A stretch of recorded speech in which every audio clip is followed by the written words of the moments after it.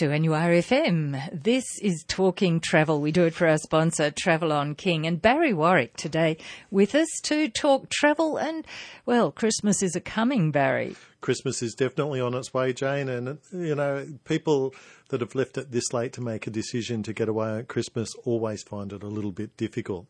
But I thought that I'd just check some availability and just see what there was out there for those that had left it to the last minute.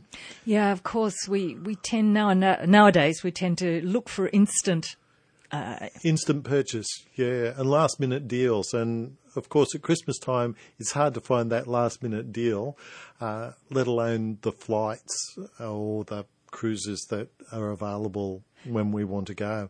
Or maybe, you know, you didn't realise that you were going to have holidays over that time and you've suddenly been told, yes, you've got to take holidays. So there are some options. There are still some options out there, and some of the options there are for, say, cruising over Christmas. I checked some of the cruises. Some of them are fully booked, but there's at least three. One leaves on the 20th.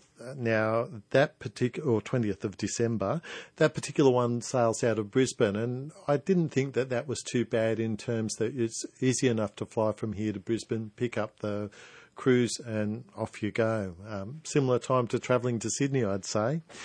But it goes out to Noumea, and it's a nice little 9-night cruise. So it gives you Christmas away. You don't have to worry about catering for Christmas, and it's you're with a lot of other people that are after a good time. A nice time over Christmas, yeah, make it a pleasant time. Now, the other two that I checked that were available leave out of Sydney, and one leaves on the 17th of December. Again, it's going to Noumea, Port Vila, Mystery Island, and it's quite a nice cruise. It's a 10-day. And the one on the 18th is also a 10-day. So it just gives you that Christmas away, whether you want to get away from family or whether you want to take the family. There's still a reasonable amount of availability on those. On cruises. Yeah. Now, also, believe it or not, you can still get to Bali. Now, it's certainly not as cheap as you may wish, but it's still possible to get flights. Again, after the 20th, it becomes a little bit difficult in terms of getting flights, but you can still get them. And there's sort of bits and pieces, again, across to New Zealand, Fiji as well. What about accommodation in these places? Accommodation is tight, but there is still some. You may not be able to pick and choose where you want to stay, but we would be able to find something that would cater to you. So just bear that in mind, that it's not too late for those Christmas last-minute travel plans. For our sponsor, Travel on King, we're talking travel on 2NURFM, and well, Barry Warwick, we've looked at Christmas-type options, and you did want to say something else about New Zealand too in that respect. Well, yes, Jane, I forgot to mention that Maui camper vans have got a 15% off special from the 5th of January through to early February. So a little bit later than Christmas. It's a little bit later than Christmas, but it's still in that school holiday period, and, you know, camper vans are usually at a premium at that particular time, so that's a little bit unusual. Okay, now let's head to Europe. We know there's some great cruising options around Europe. Yeah, look, Jane, I just thought I'd mention, people think, you know, when they think of Europe, they think of cruising around the Mediterranean or cruising around the Greek Isles, but there's so much more available these days. Now, for example, cruising in the Baltic or up around Scandinavia is really great, and there's a number of ships that are offering some really unusual itineraries. I was looking at one the other day, and basically it starts off in Stockholm, it goes across to Helsinki, St. Petersburg, spends 3 days in St. Petersburg, which is, you know, gives you a chance to really have a look at it.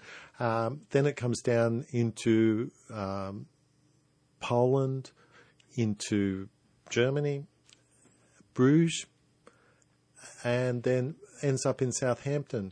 So I just thought that it was an ideal way to perhaps start off. You could start off with a tour that started off in Copenhagen, go up and see a little bit of Sweden and Oslo, or go to Norway and have a look at the fjords there.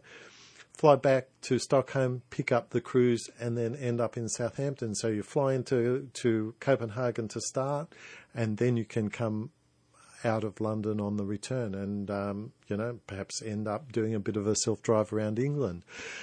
But then I started looking at some others, and there's some fabulous itineraries that even if you don't want to, for those people that want to fly somewhere, unpack once, don't have to think about it, but still see places.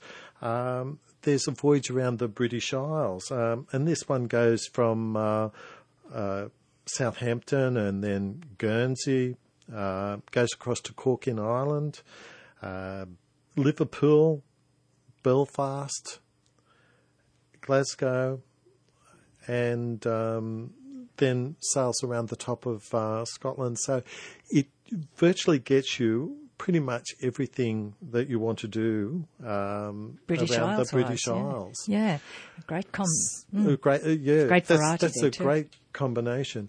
And there's just so many companies that are, that you can take, and every style of cruise, from the very bare minimum to those that are really quite inclusive. So you've got a great choice there.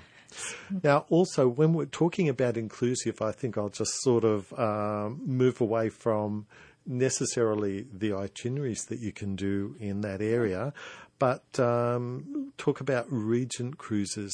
Now, they introduced a system where they include a lot. So the fare initially looks quite expensive, but when you take into account the things that they actually include, it then becomes a much more reasonable cruise line. So, for example, they include free shore excursions. Now, that's something that people often complain about, the expense of the shore excursions and how much additional that they're going to have to spend. These are inclusive. All the tipping's inclusive. Again, it's another bugbear that people hate, having that $10 or $12 per person per day added onto their shipboard account. Don't have to worry about that at all.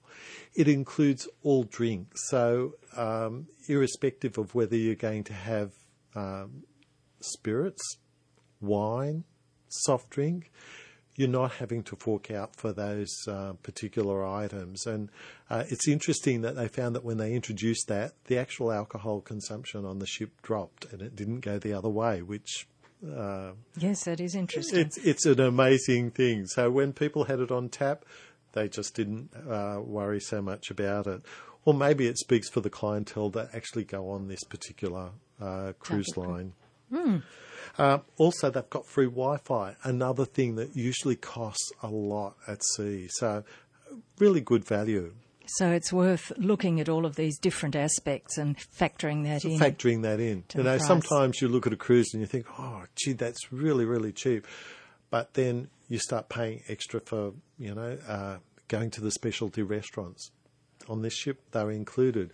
But the things that you do need to factor in is shore excursions, the cost of the alcohol, the tipping, all those little extras that initially the cruise may seem cheap, but it ends up costing a little bit more than you think it's going to. Thank you, Barry Warwick, and we'll be talking travel again next Friday after the 1 o'clock news on 2NURFM.